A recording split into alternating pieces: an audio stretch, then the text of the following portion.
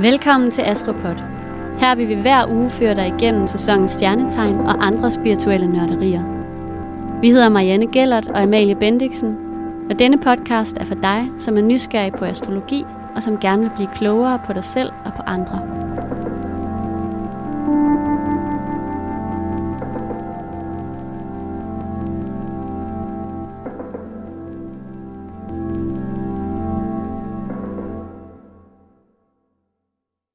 Hej Marianne. Hej Amalie. Sikke frist, hva'? Ja. Ej, så er det jo som lovet et afsnit om planeterne i Jomfruens tegn. Ja, længe ventet. Ja, præcis. Længe ventet. Bedre sent end aldrig. Ja. Men ved du hvad, det er jo også, altså you live, you learn. Alt kommer til den, der venter. Nej, jeg tænkte mere det der med, at vi troede, fordi vi lyttede til andre folk, og ikke måske lige jer lyttere, om at det var lidt et overflødighedsafsnit. Ja. Og så fandt vi ud af, at det var et velelsket. Det var det. Og altså, det elsker jeg jo personligt. Ja. Altså, jeg elsker jo, at I elsker det her afsnit, fordi det gør jeg også. Også mig. Og jeg har selv faktisk gået og tænkt sådan, det er lidt ærgerligt, hvis der ikke kommer et afsnit om planeter i Jomfruen, fordi altså, jeg synes for eksempel, Venus i Jomfruen er utrolig spændende, og den vil jeg gerne høre noget mere om. Er der en i dit forhold, der har det? Det er der nemlig en i mit forhold, der har. Ikke mig. Nej. Men, så det bliver fedt. Det gør det, og jeg vil også sige, altså, der er også lidt OCD i mig, som godt kan lide full circle. Jamen, det var også det træls at begynde at lave om i cyklus. Jeg er også lidt, altså inderst inde, så får jeg lidt fundet af, at det lige først kommer nu og sådan noget, ikke? Men altså, bedre sent end aldrig, som du sagde, og vi, i den her bæks, der er vi altså positive. Vi gider ikke at æve os. Nej. Det er pyt, og nu er det her, og så glæder vi os alle sammen og klapper i hænderne. Ja. Ikke? Jo. Men før vi lige sådan går rigtigt i gang, så vil vi selvfølgelig også gerne sige tusind tak, fordi I lytter med derude. Det er vi simpelthen så taknemmelige for, at I gør. Og hvis I nu skulle have lyst til at støtte podcasten, så har I mulighed for at gøre det gennem vores Acast support-knap. Vi er mega taknemmelige for jer, der allerede støtter, og altså, mange begge små gør en stor å. Gør en rigtig stor forskel, så vi kan blive ved med at lave podcast til jer. Så tusind tak for det.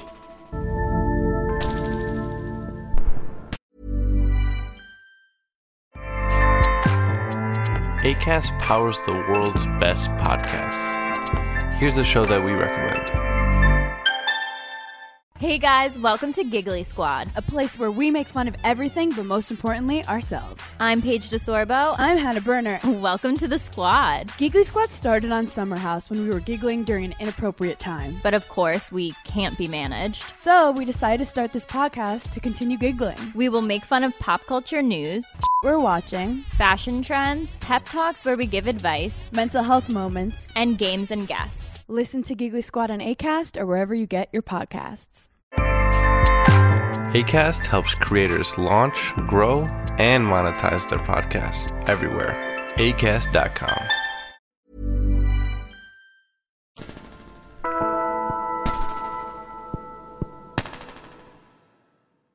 Det her afsnit, det kommer jo sådan, som vi lige har siddet og snakket om, lidt forsinket. Og det vil sige, at vi er godt og grundigt inde i efteråret nu. Og jeg tænker, før vi sådan lige dykker ned i planeterne i Jomfruens tegn, så har jeg lyst til bare lige at snakke lidt om nogle ting, som i hvert fald giver mig ro og glæde, og sådan støtter mig i den her overgang mellem sommer og vinter, altså som efteråret jo er. Og en af de ting, som jeg synes er rigtig dejligt at gøre i oktober, det er faktisk at, nu kommer den her, det kan godt lyde sådan lidt jahatsagtigt, men sådan, altså omfavne vind og vejr. Så selvom det ikke er solskin, så faktisk prøv at gå en tur i regnvejret. I regn og blæst. Og se, hvad det gør ved dig. Så selvfølgelig tage tøj på til det, så det ikke bliver en ubehagelig oplevelse. Men det der med at prøve at gå en tur uden at spænde op i ansigtet. På samme måde, hvis du cykler i regnvejr. Altså når man sådan kigger folk i øjnene, der kommer cyklerne i regnvejr, de har sådan helt rosinansigter, ikke også? Man får sådan, man spænder helt sammen. Så ideen om at gå en tur i regnvejr, og så prøve at slappe af i ansigtet, og Og lad regnen og vinden sådan... Altså forestil dig, at det kærtegner dit ansigt. I stedet for. God idé. Ja, fordi det gør jo noget ved ens sindsstemning, hvis man i stedet for sådan at prøve at undgå de her regndråber, så faktisk sådan byder dem velkommen. Og mærker, at det er koldt, og altså, hvordan føles det? Og sådan, altså, så man gør det til sådan en lille meditationsgåtur. Og så kan man jo altid, som den nydende tyr jeg er, pakke sig ind i tæpper og drikke varm kakao, og hvad man nu ellers har lyst til at gøre, når man kommer hjem igen, ikke? Så man selvfølgelig får varmen og alt det her. Men altså, ja, det har jeg bare sådan selv gået og tænkt på, at det kan virkelig ændre et sådan mindset rigtig meget for mig, og jeg elsker at gå en tur i regnvejr. Så prøv det. En anden ting, som jeg selvfølgelig også har lyst til at nævne her, som er rigtig godt at gøre om efteråret, det er jo at hvile sig. Simpelthen få noget ro på. Og det er, altså efteråret er en tid på året, hvor tingene skal fordøjes og integreres. Det er ikke her, hvor vi skal føre alt muligt ud i livet. Det er fint nok, det er jo ikke fordi, vi skal gå helt i stå endnu. Der er ting, der skal afsluttes, der er ting, der skal gøres, men det her med at prøve at huske hvilepauser i løbet af en dag. Om det så er en middagslur, eller om det er et lille hvil på et liggeunderlag udenfor i skoven, mens man er ude og gå sin tur. Altså, det kan jo sådan set være ligegyldigt, hvordan din pause skal se ud, men det her med sådan at huske og prøve at tage pauser i løbet af dagen, det er altid vigtigt, men jeg synes især, det er vigtigt her med efteråret, hvor alting er så sprødt og skrøbeligt og stormfuldt og alt det. Ja. Det er en god idé. Ja. Det er jo også det, dyrene gør. Det er nemlig også det, dyrene gør. Vi glemmer det bare, at vi også er dyr. Ja. Og så havde jeg lyst til at nævne en sidste ting, og det er fordi, at det er jo simpelthen om efteråret, man kan samle de lækreste svampe. Ikke også? Og jeg går meget... Ja, men jeg går sådan meget og tænker på lige for tiden, det der med, hvordan man kan spare penge og varmeregninger og økonomi og sådan noget, ikke? Her den anden dag, så var jeg ude i skoven og samle... Altså, så fandt jeg simpelthen så mange... Altså et sted, hvor det bare bunede med rørhatte. De lækreste rørhatte. Og det gav mig sådan en følelse af rigdom. Det gav mig den vildeste rigdomsfølelse. Og det er jo ikke fordi, jeg sådan gik og... Jeg tog jo ikke det hele, man skal jo lade noget. Der er også en sankelov, ikke også? Alt det der, men det der med at kunne samle mad, som man kan spise, og som man kan blive næret af. Og, altså, det er den vildeste rigdomsfølelse. Det slår alt andet. Og ja, det har jeg bare lyst til at opfordre til, også selvom man bor inde i byen. Altså, tag på nogle ture, hvor I kan finde et æbletræ, I kan plukke et æble fra, og de er også mega gode lige nu, ikke? Og ja, finde svampe. Husk selvfølgelig at alliere dig med en, der ved noget om det, så I ikke kommer hjem og får... Og hvis du er i tvivl, lad være. Hvis du er i tvivl, lad være, helt klart. Men ja, det er bare en lille opfordring. Det kan godt være, at det er logik for burhøns, og I alle sammen sidder og tænker, ej, altså, come on. Men prøv lige at lægge mærke til, hvor rig man kan føle sig af at spise noget, man selv har samlet eller plukket. Ja, det er dejligt. Det er rigtig, rigtig dejligt. Det er nogle tyre-anbefalinger, jeg ved det godt. Nej, jeg synes, det var rigtig, rigtig gode, og det fik mig til at få lyst til at komme med en medanbefaling. Ja, tak. Jeg kunne godt tænke mig at slå et lille slag for suppen. Ja, det var godt. Altså i sparetider, den skal vi ikke glemme. Jo. Altså, jeg har virkelig fundet ud af, hvor lækkert suppe er. Ja. Og så kan det være, der nu sidder nogle småbørnsfamilier derude og tænker, det vil mit barn ikke spise. Jeg har et lille hæk. Det er, man bruger for meget vand i, så den er sådan lidt mere en cremet konsistens. Så kan man hælde lidt mere vand i til sig selv. Og så prøv pasta i. Ja, eller ris. Det virker også hjemme hos os. Okay. Men det der med, at man skal sidde og så klistre alt det der lækre, svulstige suppe fast på det der pasta. Og så kan de bare sidde og fiske dem op af det der hav, og så får de virkelig mange gode grøntsager. Det var dog en genial idé, Melle. Vi kalder det derhjemme ikke for suppe, fordi så vil hun ikke spise det. Så kalder vi det for sovs. Ja. Skal vi have græskarsovs? Jeg elsker det. Ja. Det er rigtig godt. Det var mere bare, fordi jeg selv lidt lige har genopfundet, eller ikke genopfundet, for jeg har jo ikke opfundet det, men genopdaget suppen, og bare fandt ud af, det er sygt lækkert. Jeg elsker det. Og billigt. Ja, sindssygt billigt. Ja. Og nemt. Jamen, det er godt. Jeg kan godt lide de her anbefalinger i dag. Det er så meget håndgribeligt og sådan meget efterårsagtigt. Det er dejligt. Ja. Men jeg har jo også taget en krystal med. Mm.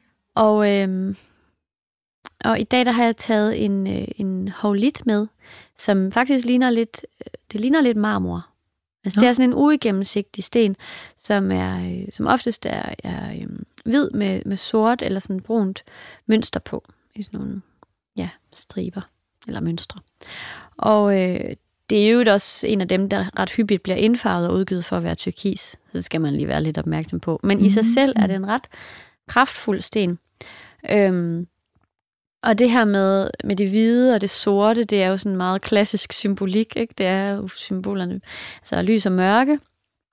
Og det er en sten, der sådan minder os om, at vi indeholder begge dele, altså både lys og mørke, og at vi må integrere begge de to for os ligesom at være hele mennesker, ikke? Det er også en sten, der forbinder sig til det 6. chakra, altså det 3. øje, som ligesom åbner det op. Så det er sådan en, den er god til sådan at rydde op i de ting, der findes inde i dig allerede. Altså sætte tingene lidt i system og give nye perspektiver på ting og sådan noget. Og så er det også sådan en, det er en sten, der har sådan en ret maskulin energi. Og altså det er sådan en handlingssten, ikke, på den måde. Og ligesom marmor faktisk også er det. Det er også sådan lidt, den har også den her maskuline energi. Så hvis du har mega travlt i forvejen lige nu, så er det måske ikke sådan en sten, du skal have fat i. Men der er jo bare også mange ting, der skal klares lige nu, i hvert fald i mit liv, som sådan, altså, hvor den måske vil være meget god, fordi den skulle sådan kunne give noget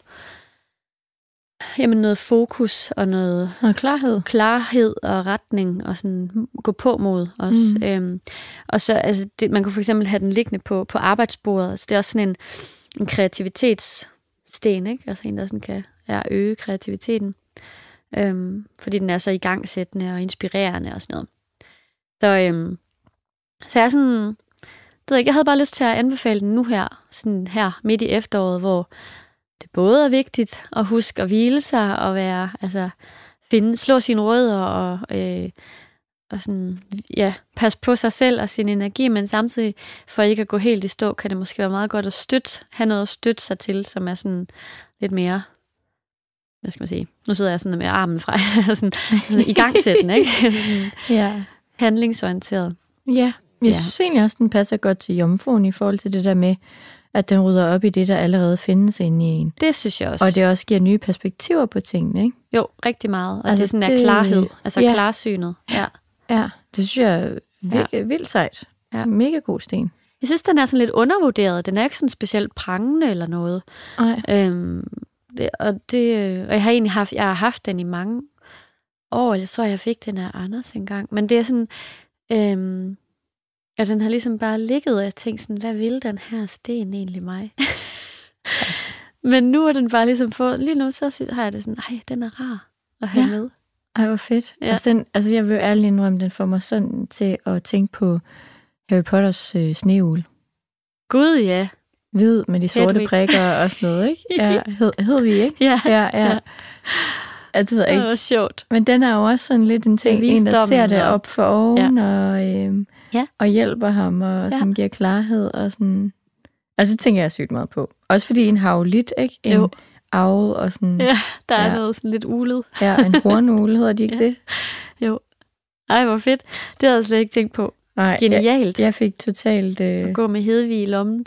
Ja, det var lidt det, jeg tænkte. Ja. Tak, Marianne. Det var en rigtig god anbefaling. Jamen selv tak.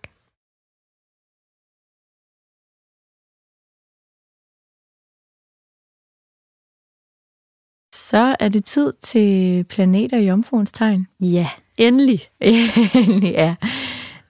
Men vi starter selvfølgelig med Merkur. Mm-hmm. Og hvis du tænker, sol, måne er sådan den, hvor er det? Så går du bare tilbage til Jomfruen 2. Ja. Der er produceret her i 2020. Ja. 2022. Sikke noget vrøvleri. 2022 selvfølgelig. Ja. Og så kan du lige høre den, og så kan du høre det her bagefter. Ja. Ikke? Men Merkur er planeten, der styrer kommunikation og indlæring blandt andet. Hvis den står i Jomfruens tegn, så giver det en indlæring og en kommunikation, som er meget detaljeret.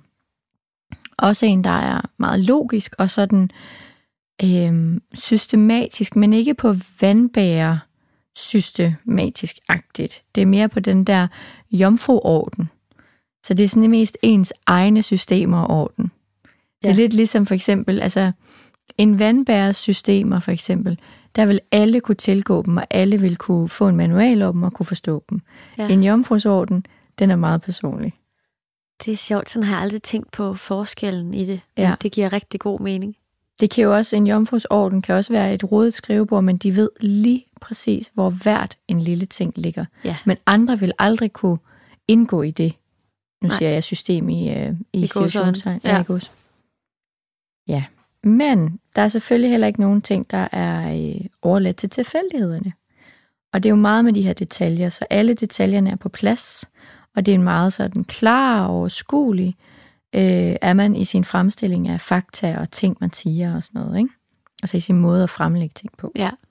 Man har selvfølgelig også, altså Jomfruen er jo sindssygt analytisk, så man har selvfølgelig gode analytiske evner, som oftest kommer en til gode i alle forhold, hvor man er meget sådan regelmæssig, og man er meget omhyggelig med ting, og man er meget akkurat og sådan noget, ikke? Og man tager også hensyn til, at man rendyrker tingene, altså man virkelig sådan nusser om tingene. Ikke? Passer på. Ja, forædler. Ja.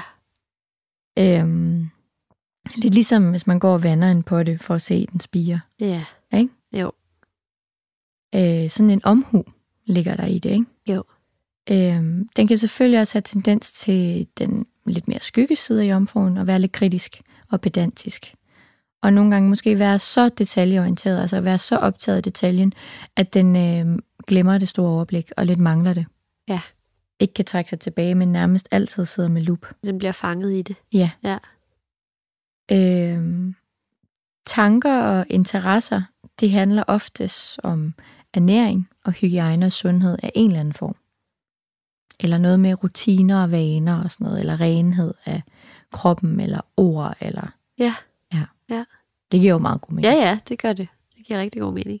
Så fører det jo også videre til Venus i Jomfruen. Ja. Nu skal du spidse ører, ikke? Jeg spidser ører. Det er godt. Ja.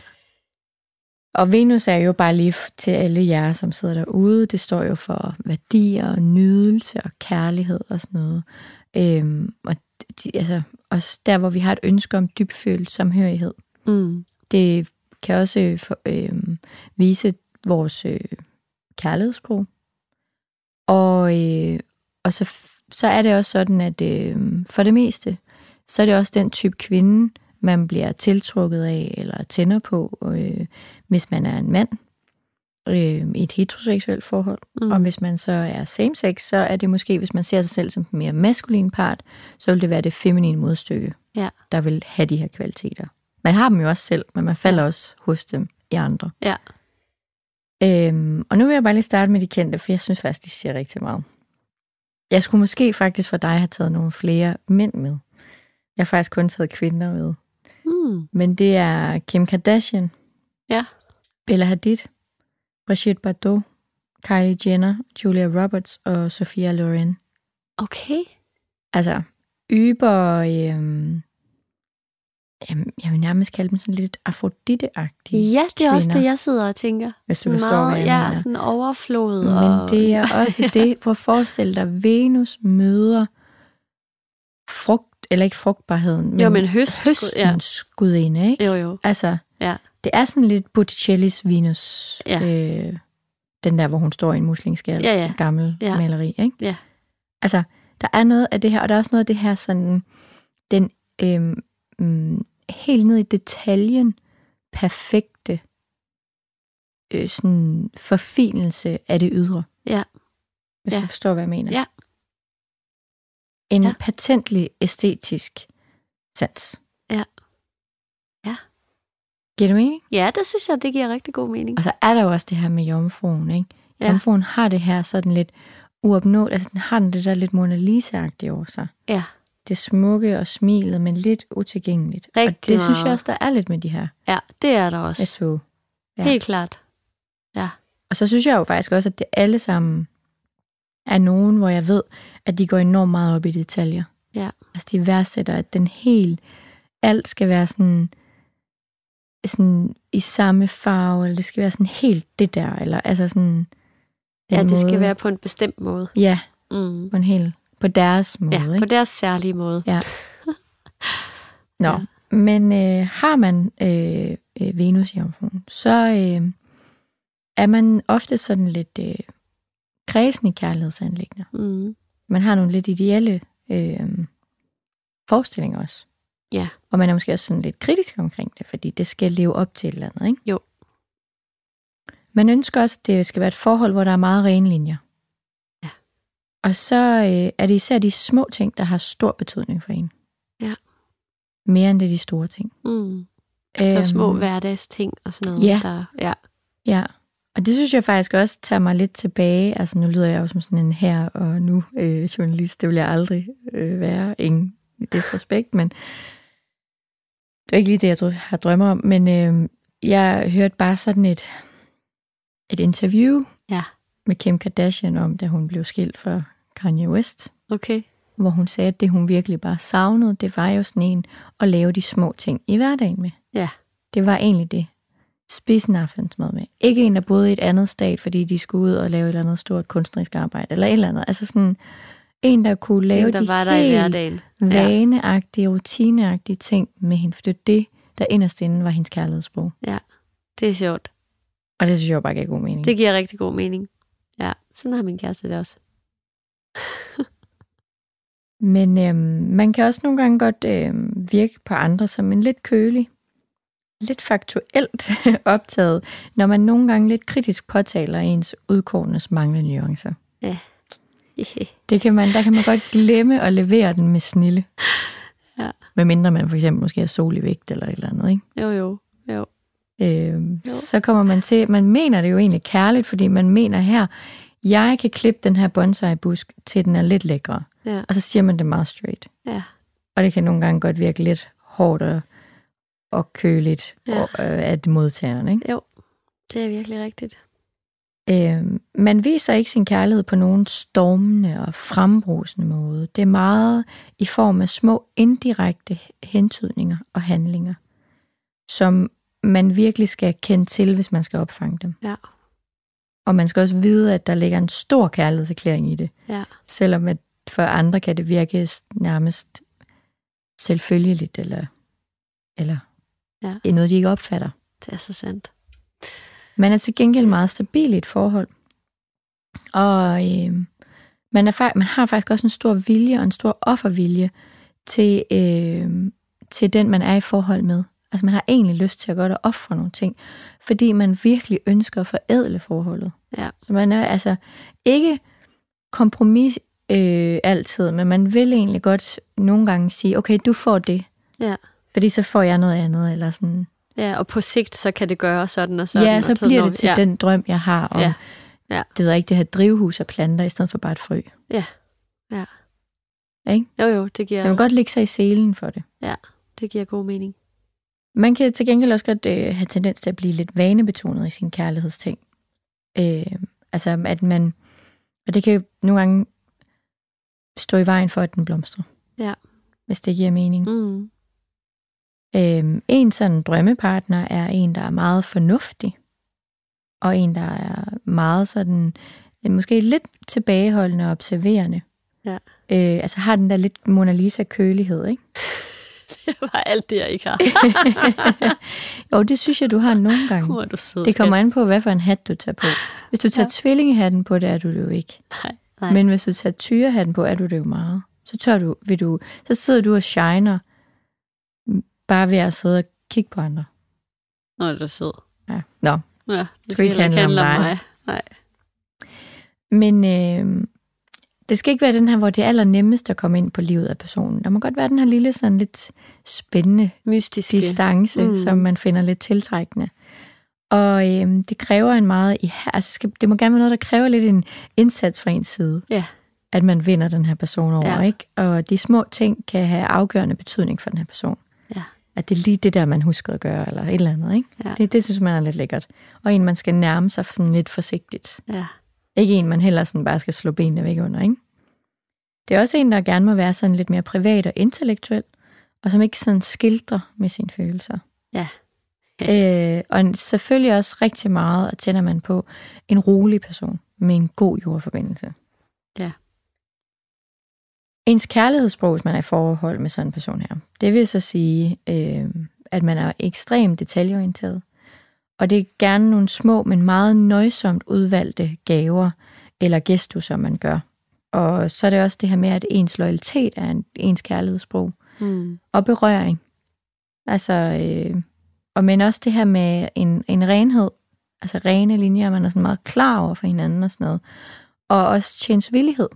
Ja. Man vil godt hjælpe den anden med noget på en eller anden måde, ikke? Jo, stille sig til rådighed. Ja. Og så det her med, at man også lidt har lyst til at passe lidt på og nære ting og vaner sammen. Have ting, man gør sammen. Ja. Sådan helt rutinemæssigt. Ja. Er også ens kærlighedssprog. Ja. Og jeg tror, hvis man skal give sådan en person her en gave, ikke, så skal man give dem en lille ting. Ja.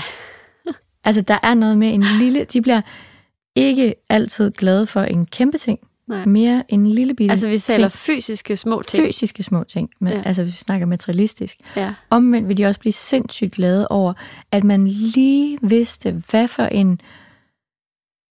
Nu er det fordi, jeg tænker på Kim Kardashian, ikke? Men hvad for en tone beige, hun godt kan lide sin Cadillac farvet i. Ja. Og så er det den, der står derude med det der antal roser. Eller sådan... Ja. Altså, nu er det på den corny måde. Ja, men det der med, at man rammer lige præcis ned i den person, at man har analyseret og observeret, og man ved præcis, hvor man næler den. Ja. Det vil også være en god gave.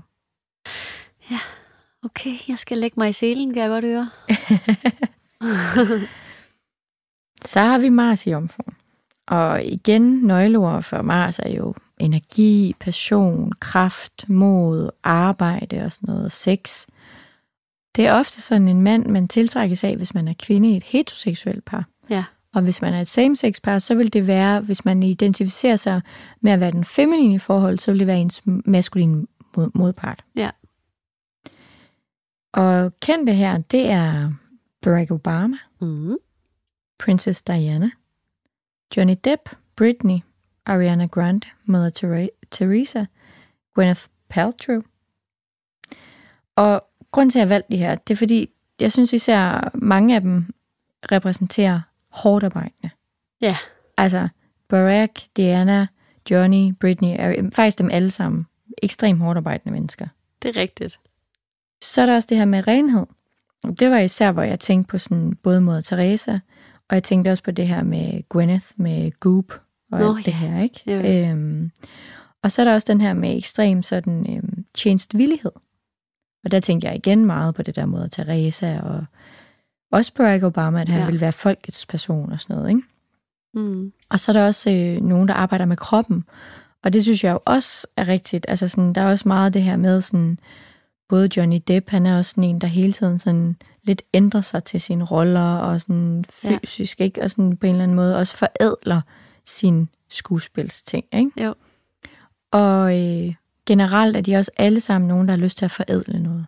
Altså har lyst til at gøre det bedre og bedre og bedre. Ja. Det synes jeg. Ja, jamen, det kan jeg godt se. Og også Gwyneth med kroppen, ikke? Jo. Altså det er så meget Virgo-agtigt. Helt klart.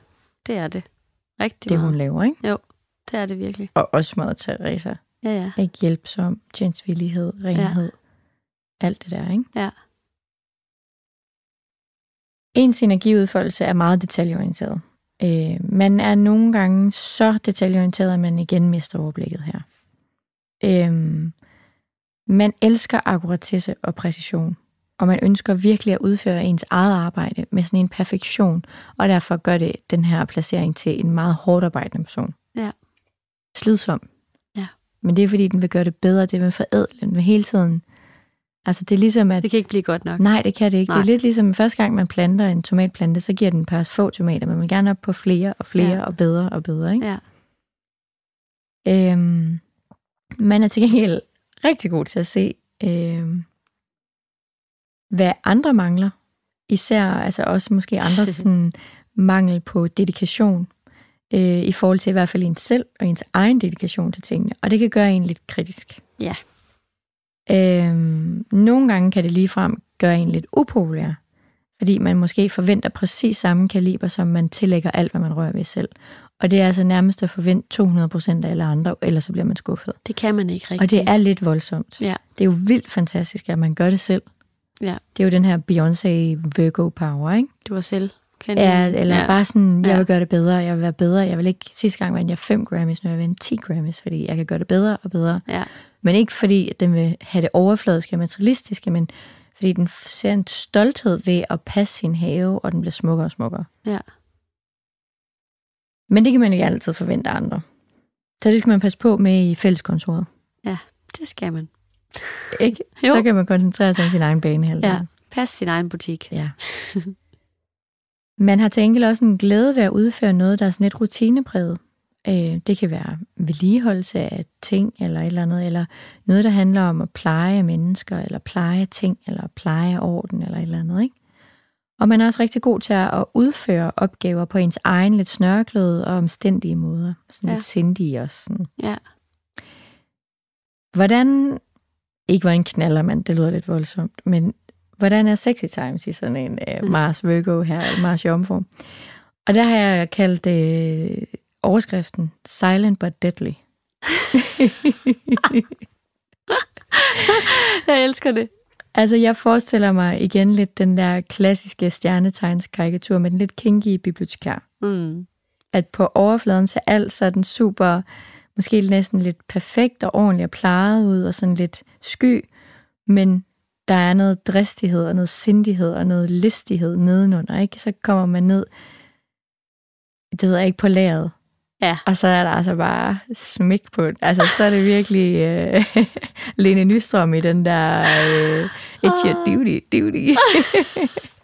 Så kommer lidt den der, det forestiller jeg mig.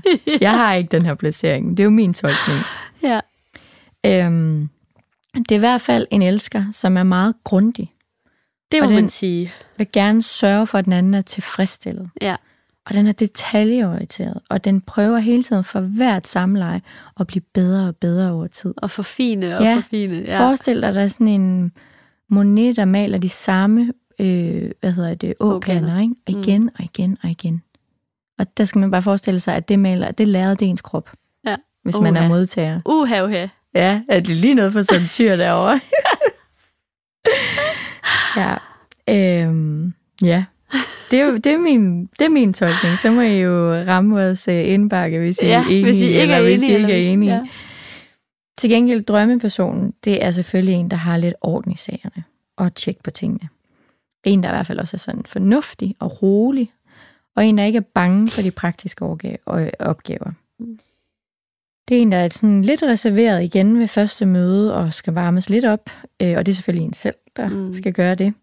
Og en, der sætter pris på sådan de små ting, og ikke behøver at stå forrest på scenen. Det skal også være en, der er meget stabil og til at stole på, og som måske også ikke måske, det er faktisk rigtig vigtigt det her, men også en, som er dygtig inden for det, den gør. Altså en, der er fagligt dygtig. Ja. Det synes man er super lækkert. Ja. Altså fordi det er jo det, man selv prøver på. Ja, helt klart. Så det tiltrækkes man sindssygt meget.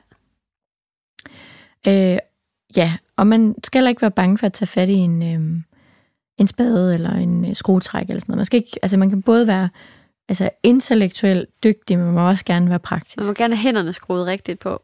Ja, ikke fordi man behøver at være sådan håndværksagtig, men man må i hvert fald gerne have lyst til at tage del i det. Ja. På en eller anden måde. Ja. Det var Mars og Venus. Spændende. Ja, og nu kommer vi til Jupiter, og efter Jupiter, så tager vi en kort pause. Men Jupiter, det er jo planeten for vækst. Forståelse, glæde, humor, udlængsel, etik, optimisme og livsfilosofi. Alle de dejlige ting. Ja. Og hvis man har den stående i Jomfruens tegn, så føler man selvfølgelig en kæmpe vækst og ekspansion og glæde ved sådan alt, hvad der er logisk og rent og orden. Og ikke systemer, men orden, og det kan være ens egen orden, ikke? Altså sådan, og man har stor glæde ved detaljer. Altså, det kan også komme, den her glæde ved detaljen kan også godt komme til udtryk i planlægning af rejser, som man så helt minutiøst forbereder sig helt omhyggeligt på. Ja. Så har man har billetterne i Chatex, og man ved lige, hvor man skal hen på det tidspunkt, og hvor varmt der er der, og så videre, og så videre. Man har styr på det. Det er det, altså ned til, man nærmest har gennemtænkt kufferten. Ja. Der også passer til destinationen. Ui. Men det kan være. Ja, man kan for eksempel være en god rejseguide. Det kunne man, ja. Man elsker også en omfattende og konkret og detaljeret viden. Det synes man er lækkert. Og man kan godt lide raffineret ordspil. Ja. Nogle, hvor der er kælet fra detaljen, ikke? Og man værdsætter især hæderlighed og omhu. Og ikke mindst sådan rene linjer. Ja. Og selvfølgelig alt med ens egen form for orden. Alt det er lidt sagt. Ja. Det var Jupiter i Jomfruen. Spændende. Og nu tager vi lige en pause, men bliv hængende.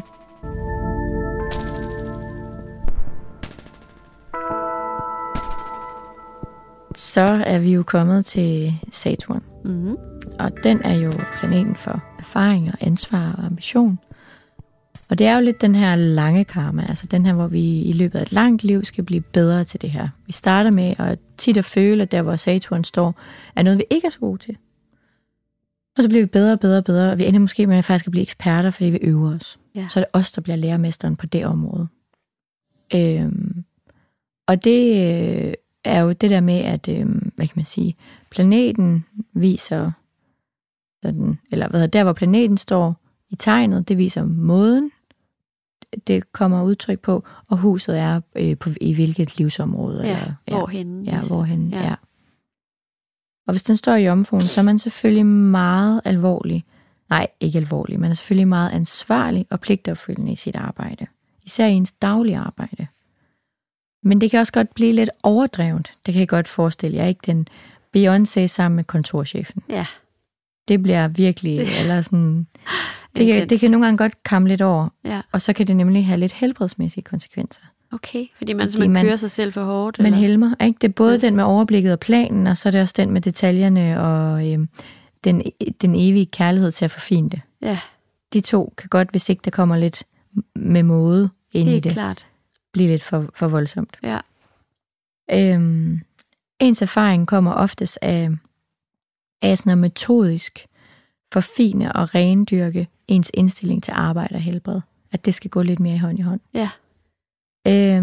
Man har også ofte ambitioner omkring det boglige, hvor man virkelig kan dyrke sådan kærligheden til detaljer og sådan noget, ikke? I at studere og sådan. Det er også vigtigt at øve sig i positive vaner og leveregler med den her, ikke? Fordi det er det, man måske ikke kan, fordi at det er jo det, Jomfruen står for. At man er god til rutiner og leveregler og positive vaner og sådan noget, der er godt for sind og helbred. Og hvis det så er Saturn, så føler man ikke kan, men så bliver man rigtig god til det til sidst. Ja. Så derfor skal man øve sig i det.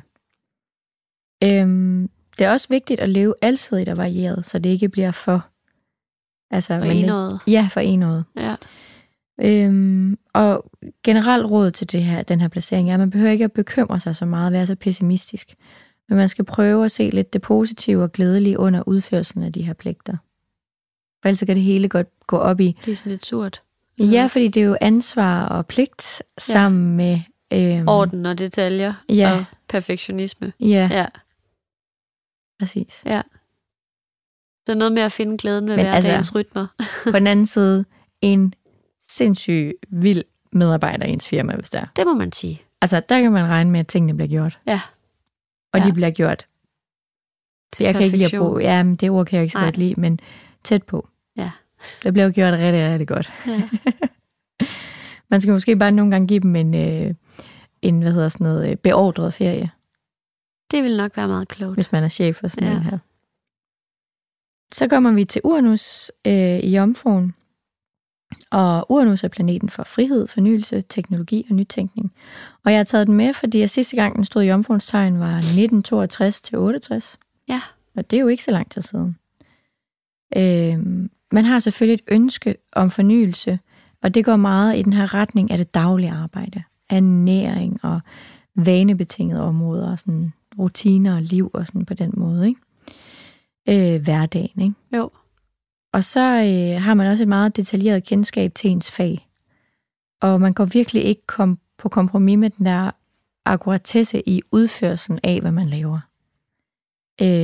Og så kan det her godt, fordi altså Uranus er jo også meget det der intellekt og hurtigt tænkende og sådan noget, så godt medføre lidt til en overspecialisering. Hvor at ens Uranus overblik godt kan drukne i detaljehavet. Okay. Men andre gange kan den også godt opveje hinanden. Ja. Jeg har faktisk tilladt mig ikke at tage Neptun med. Det er da bare fordi at sidste gang, at den stod i Jomfruen, der var i 1929-43. Okay, ja. Og nu er mine forældre selv født i 46 og 48, og så jeg kunne jo godt have taget den med. Men jeg synes alligevel, at vi springer den over, og så går vi i stedet for til Pluto. Ja. Fordi det var i 57 til 72.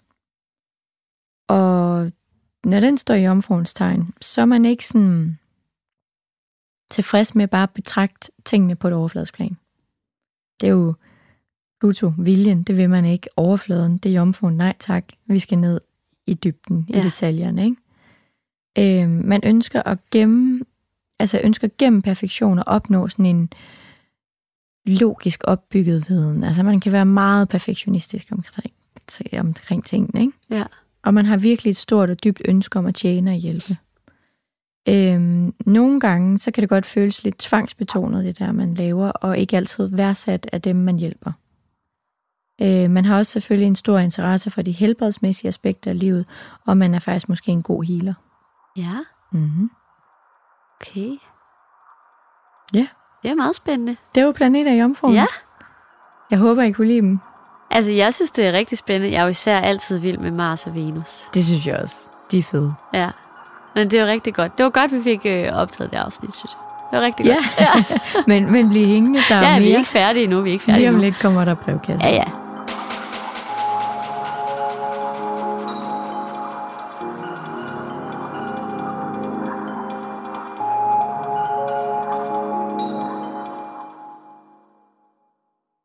Så er vi jo nået til brevkassen, og vi har fået et spændende spørgsmål fra en moderlig tyr, som skriver sådan her.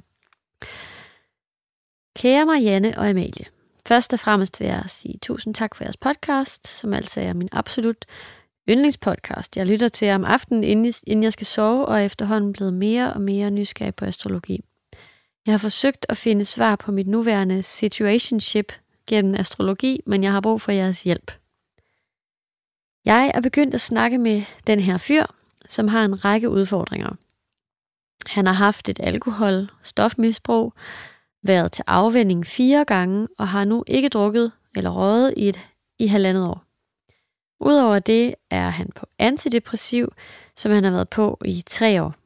Han har fortalt, at han førhen har døjet med OCD i forhold til bakterier og bare renlighed generelt, og hans personlighed er lidt distanceret, så at sige.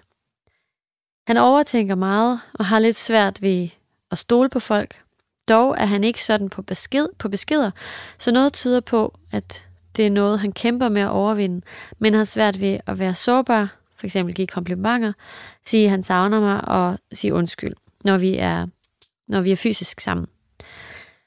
Han er meget fokuseret på karriere og penge efter hans ædruelighed. Umiddelbart lyder han til at have en masse røde flag, og til at være et dårligt match med mig, som er social, elsker vin, yoga og astrologi, og bare generelt tager let på tingene. Måske endda lidt for let på tingene. Jeg er spirituel og er meget følemenneske. Jeg elsker at snakke tanker og følelser. Jeg kan godt lide, at tingene er rolige, og bare at være glad og have det godt. På trods af forskellighederne har jeg en eller anden uforklarlig tiltrækning til det her menneske. Både fysisk, men også kommunikationsmæssigt. Det tyder på, at tiltrækningen går begge veje. Jeg føler, at jeg vælger at overse mange af de ting, som altså følger med en udfordret person. Ting, jeg normalt ville have dumpet fyre for i et splitsekund. Jeg kan ikke finde ud af, om det er fordi, der rent faktisk er nogle ting i form af energier og i vores personligheder, der binder os, eller om det er noget, jeg bilder mig selv ind, fordi jeg instinktivt føler, at jeg skal redde ham. Jeg håber på, at I kan hjælpe mig med at finde ud af, om der er en astrologisk forklaring på den her tiltrækning, eller om det er noget, jeg bilder mig selv ind. Er der en grund til, at jeg bender backwards for det her menneske, og har vi overhovedet en chance ifølge stjernerne? Med venlig hilsen, en moderlig dyr. Ja, jamen... Ja, hvad siger vi til det? Jeg tror, jeg har et opfølgende spørgsmål til dig, som lige, for nu sidder jeg bare med horoskoperne, så jeg kan ikke se spørgsmålet her. Hvad var det, hun sagde i forhold til, var han god, eller var han dårlig til at give komplimenter og sige undskyld? Var det noget, han ikke gjorde, eller var det noget, han gjorde? Han var ikke så god til det, når de var sammen fysisk, eller sådan, men på sms, så sådan, ja, nok efterfølgende går jeg ud fra, Klart. det betyder, ikke? Ja, eller pre. Eller pre, ja. Okay. Ja. Men ikke sådan, når de så godt, okay, super. Okay, jeg skulle bare lige have alle fakta. Ja, straight. Ja, altså, når jeg lige starter med at kigge på det her horoskoper, så kan jeg jo godt se alt det, hun siger. Jeg kan godt se forfaldenheden til misbrugen, og der er nok også noget med, hans far har været fraværende, enten måske fordi han har drukket, eller været psykisk syg, eller også bare været fraværende. Det er i hvert fald noget, der fylder meget. Ja. Og der har også været en eller anden form for kaos i hjemmet. Så det er jo nok også det, han flygter fra. Ja. Og han har også en måne Pluto, og det skal man ikke være ked af, man har. Det har jeg også, men det er jo fordi, der er et eller andet forsvarsmekanisme, man har fået, for der er noget, man skal fortrænge. Og derfor så kan man godt få den her voldgrav, hvor man netop har måske svært ved at give komplimenter og sådan noget, fordi man er bange for at gisse noget af sig selv, i frygten for at blive såret. Ja. Men han er jo vægtascendant, så derfor tør han nok godt, når der er lidt distance. Ja. Så derfor tænker jeg, at det giver god mening, at han så gør det på sms. Ja, helt klart. Fordi vægtascendanten har jo lyst til at give komplimenter og ros og sige undskyld og tak og alle de der ting. Ja. Men det kan jo godt være for en Pluto-måne lidt grænseoverskridende, når man er sammen. Fordi så kan man også direkte mærke, om den anden tager vel imod det eller ej. Helt klart. Der kan man distancere sig lidt, eller sådan passe på sig selv lidt, hvis det var sms. Ja. Er han ikke også jomfru sol? Og jomfru sol, jo. Så heller også, ikke... og heller ikke sådan ligesom... Ej, det er ikke sådan en stormende flamboyance, der er her, vel? Altså sådan... Ikke en løvesol eller sådan noget, ikke? Og det er en fiskemåne. Så det er også sådan lidt fisk om fisk der, ikke? Hvis man kan sige det er ikke sådan. Så klart og tydeligt. Det er ikke så klart og tydeligt. Nej. Men inderst inde er der jo et kæmpe følelsesmæssigt behov om dyb samhørighed. Ja. Men der er jo også klart, at en fiskemåne kan også godt være lidt eskapistisk, hvis tingene gør ondt. Så i stedet for at behandle dem, så flygter man, og det er jo nok der, misbruget kommer. Ja. Så lidt terapi vil nok aldrig skade. Nej. Men det lyder jo også, som om han har taget ansvar for tingene, og taget tingene i egen hånd. Og det er jo rigtigt. Det synes jeg jo faktisk, man skal huske at give folk cadeau for. Helt vildt meget. Og hvis man ikke ved, hvor dyb traumerne er, så ved man heller ikke, hvor lang tid det tager. Nej. Og det kan man ikke afskrive mennesker på. Nej. Så vil jeg så sige, beskriver den moderlige tyr sig som et følemenneske. Ja. Og det vil jeg faktisk sige, at under facaden, altså under Pluto-måne-aspektet her, der er det her menneske, altså match made in hell-personen. Faktisk. Når det er også, ikke et match made in hell? Nej, altså nu kalder jeg bare ham det. Fordi det glemte jeg at sige. Det var overskriften i... hvad kalder vi ham? Ja, hvad kalder vi ham? Nu det kalder jeg bare vi kalder ham match made in hell. Kaldte jeg ham det, ikke? Ja. Der under den her Pluto-måne-facade, for at passe på ham selv, for ikke at blive afvist, der er han faktisk stangsensitiv. Ja. Så han er også et følemenneske. Ja. Måske så meget, at han netop ikke helt tør konfrontere sig med følelserne. Ja. Og igen også lidt fiskemånagtigt. Men det kan også være derfor, at hun mærker den samhørighed der. Altså, at der faktisk, at de virkelig har en connection, ikke også? Præcis, fordi nu vil jeg komme til der, hvor jeg virkelig synes, at det giver god mening, der er en tiltrækning.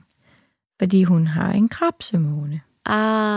Der er også en moderlig omsorg. Ja. Hun kan også mærke smerten og har lyst til at nurture, ikke? Altså, følelsesmæssigt behov for at vise omsorg over for andre. Ja. Og det virker også som om, at hendes barndom har været en hel del bedre end hans. Ja. Ikke jeg siger, at den er perfekt, men det er der ikke nogen, der er. Nej.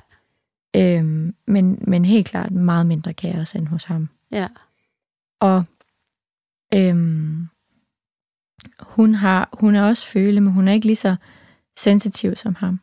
Han kan mærke, hvad folk... Han er meget sensitiv over for energiformer. Ja.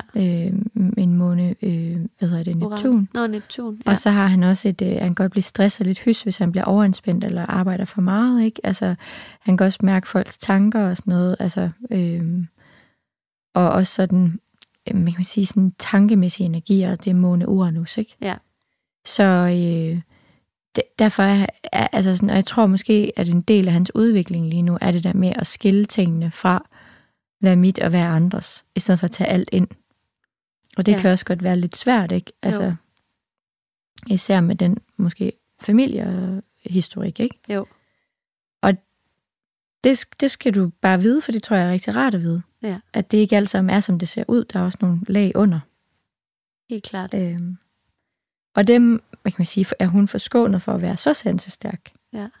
Hun er også sensitiv, men på nogle andre måder.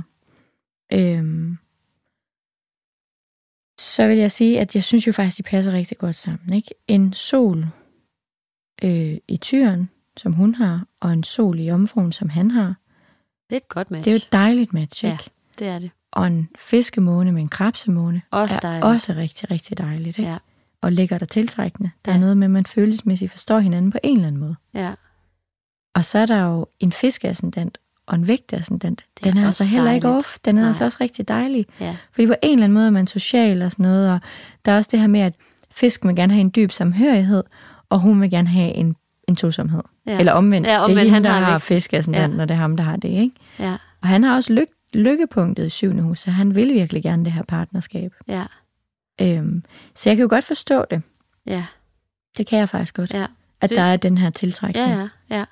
Og jeg synes faktisk heller ikke, altså jeg synes også faktisk, at det er et ganske fint match. Ja. De er også født i samme årstal, det vil sige, at mange af deres de kollektive planeter står samme sted. Ja. Så der er jo også mange samme værdipunkter der. Ja. Så der er mange af de ting, ikke? Så hun skal bare kaste sig ud i det? Er det konklusionen, eller hvad? Jeg synes ikke, hun skal være bange, men jeg synes, hun skal være bevidst om de her ting. Ja, og også, at den opfattelse, hun har, er måske ikke den fulde sandhed. Nej. Og det er også noget med, at han selv er ved at se den. Ja, og det kan hun måske hjælpe ham med også. Ja. Og så vil jeg faktisk sige den sidste ting, det er det der med arbejde. Han skal selvfølgelig passe på med at arbejde for meget. Fordi så kan det gå ud over hans nervesystem. Der kan han få lidt stress. Ja. Blive lidt hys. Men han er jo altså også... han har Mars i andet hus. Ja. Det vil sige, han vil virkelig gerne... Altså, han bruger virkelig sine egne ressourcer, bruger sig selv, og det står i Skorpionen, så det er også intenst. Altså, det kan han ikke lade være med, ikke? Og så er der også det her med, at han sådan har Pluto, Saturn, ikke? Så han har høje ambitioner, og vil virkelig gerne også opnå noget i form af, sådan, af anerkendelse af hæder, altså sådan udmærkelser og sådan noget, ikke? Det stræber man efter. Ja. Og så står Pluto også i andet hus, og det vil sige, at enten så føler man altid, at man ingenting har, og så vil man rigtig gerne have meget. Ja. Altså, det er den der enten eller, ikke? At man måske har han altid manglet noget, da de var små. Måske kommer han fra et ikke så velhavende hjem eller et eller andet, ikke? Jeg har altid følt, at der aldrig var nok på kontoen, og derfor vil man altid gerne prøve at skabe noget mere. Ja. Så det ligger jo helt naturligt, og hvis hun ikke kan lide det, så tror jeg, hun skal ikke være der. Nej. Men jeg tror godt, hun inderst inde lidt kan lide det, fordi hun har lykkepunktet i andet hus i Tyren. Ja.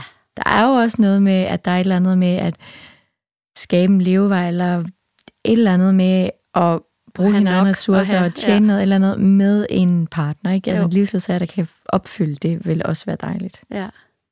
Så måske, at det skal hun ikke, selvom hun også har nogle andre værdier nu, der hedder astrologi og yoga og alt det der. Ja. Det er et godt samspil, især med en jomfru sol, altså. Ja.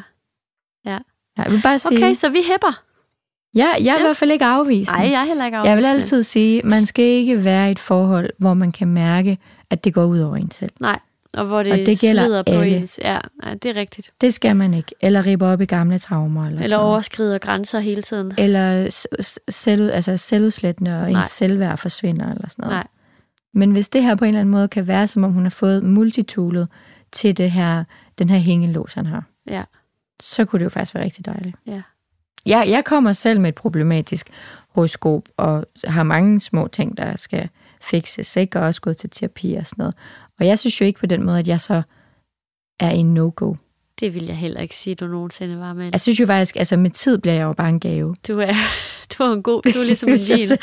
Du er ligesom en vin, ikke også? Over det, så you age well. Ja, præcis. Smager kun bedre og bedre. Ja.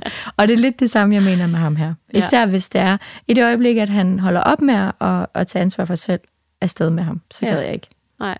Men når han viser en dedikation, så... Ja. Og det kan være, at arbejdet også er en måde at sætte fokus et nyt sted, end at det er stoffer og alkohol. Ja. Så skal han bare arbejde med det her afhængighedsting med, at det ikke skal være all in, om det er den ene eller den anden. Ja, helt klart.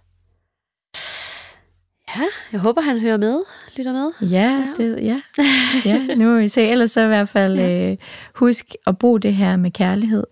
Ikke bruge det imod ham. Nej. Han har ikke selv bedt om det her. Nej. Så det er et kærlighedsapparat herfra. En multitool af kærlighed. Ja. Man må ikke bruge det til vindiktive ting. Nej, og pege fingre. Nej. Udskamme. Fy. Ja, men tusind tak for dit spørgsmål, moderlig tyr, og vi håber, det er svar nok på. Og du kan jo sidde derude og lytte med lige nu og tænker, jeg har sørme også et spørgsmål. Så skriver du bare til os. Og det kan være alt. Stort og småt. Der er ikke nogen spørgsmål, der er uvæsentlige. Alt er velkomne, og vi vil gerne svare på det efter vores bedste evne. Og I kan skrive til os ved at gå ind på vores Astropod Instagram-profil, og derinde går man ind under vores brugernavn, som er Astropod Podcast. Og så er der et lille ikon, der står e-mail. Og der klikker man, skriver sit spørgsmål, og så ryger det direkte i vores brevkassepulje. Ja. Og så er det tid til quiz lige om lidt.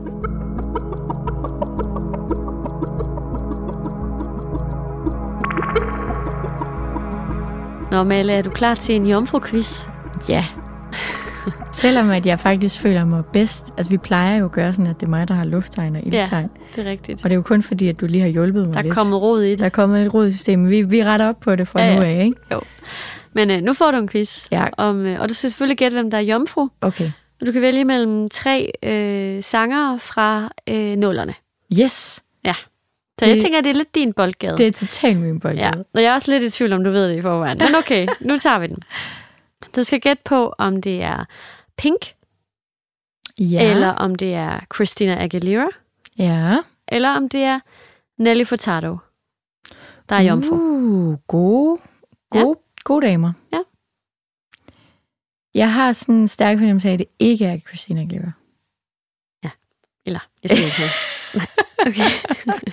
Men jeg er lidt i tvivl med Nelly Furtado og Pink. De giver mig begge to ret meget jomfruenergi. Ej, den er lidt svær. Brug din intuition. Jeg siger mausen. Der siger den Pink. Det er rigtigt. Er det rigtigt? Ja. Ej, det giver ja. Hvorfor siger den Pink, tror du? Det er ikke, fordi Nelly Furtado ikke er hårdt arbejdende. Nej. Men Pink er stadig aktuel. Ja. Altså, det synes jeg jo bare sådan lidt, af de 3 kvinder, du sagde, så hun bare sådan lidt ligesom Beyoncé, sådan... En maskine. Ja, altså ægte en maskine, ikke? Ja. Hun blev bare ved. Ja. Altså, hun har også sådan lidt vædderagtig energi over sig, ja, det har hun. Er meget kraftfuld, ikke? Ja. Så det var det, der lidt forvirrede mig. Ja. Og hvor jeg fik den der arm like a bird, så fik jeg sådan lidt mere jomfruagtig vibe. Men det er også, fordi jeg føler, sådan Nelly Furtado er meget sådan ren. Jamen, hun giver også lidt meget en jomfru-vibe, men hun er ikke jomfru. Nej, det kan være, hun er jomfru-ascendant eller måske. Eller ja. Men hun er skytte. Ja. Klart. Ja. Og hvem ved du, hvad Christina Aguilera er? Nej, men jeg svinger mellem nogle meget mærkelige ting. Hvad så? Jeg svinger imellem, at hun... Ej, der også kom der lige en ny ting på nettet. Umiddelbart så tænkte jeg, er hun tvilling, eller er hun skorpion? Meget mærkeligt. Ja. Og så lige, da jeg skulle til at svare det, så tænkte jeg, er hun tyr? Men jeg tænker, hun tvilling. Hun er også skytte. Nå, hun er også skytte. Ja. Okay. Men det var faktisk, fordi det tænkte jeg først, at hun var skytte. Men så tænkte jeg, nej, det er Britney, der er skytte. Ja. Men de er begge to skytte. De er simpelthen en hel flok af skytter. Ja. Klart. Ja. Ja. Men godt gættet. Men det var kun på grund af, at hun stadig laver musik den dag i dag. Det var af de derfor, 3. simpelthen. Ja. Det var det hårdt arbejdende. For ellers ville jeg altid have gættet på, hun var en videre. Ja. Jamen altså, godt gættet. Tillykke. Tak. Tak for en god quiz. Ja, velbekomme. Det var lige ned i min boldgade, så tusind tak for det. Selv tak. Men vi er jo også nået ved vejs ende. Det er vi. Ja. Ja, vi har ikke mere på programmet i dag. Nej. Jeg håber, vi stadig har fat i jer derude i stuerne. Det håber jeg også. Og I har lyttet med, og har synes det var et dejligt afsnit. Vi har i hvert fald synes, det var dejligt at lave. Jeg har hygget mig. Det har jeg også. Ja. Og så er der jo ikke så meget andet end at sige, at I må have den dejligste, blødeste, lækre efterårs søndag her i dag. Og så lyttes vi ved næste søndag. Tusind tak, fordi I lyttede med.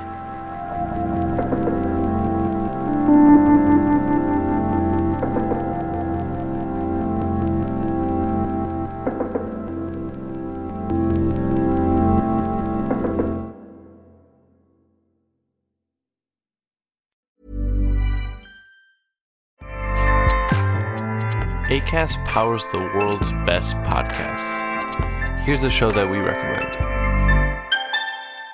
Hey guys, welcome to Giggly Squad. A place where we make fun of everything, but most importantly, ourselves. I'm Paige DeSorbo. I'm Hannah Berner. Welcome to the squad. Giggly Squad started on Summer House when we were giggling during an inappropriate time. But of course, we can't be managed. So we decided to start this podcast to continue giggling. We will make fun of pop culture news, We're watching, fashion trends, pep talks where we give advice, mental health moments, and games and guests. Listen to Giggly Squad on Acast or wherever you get your podcasts.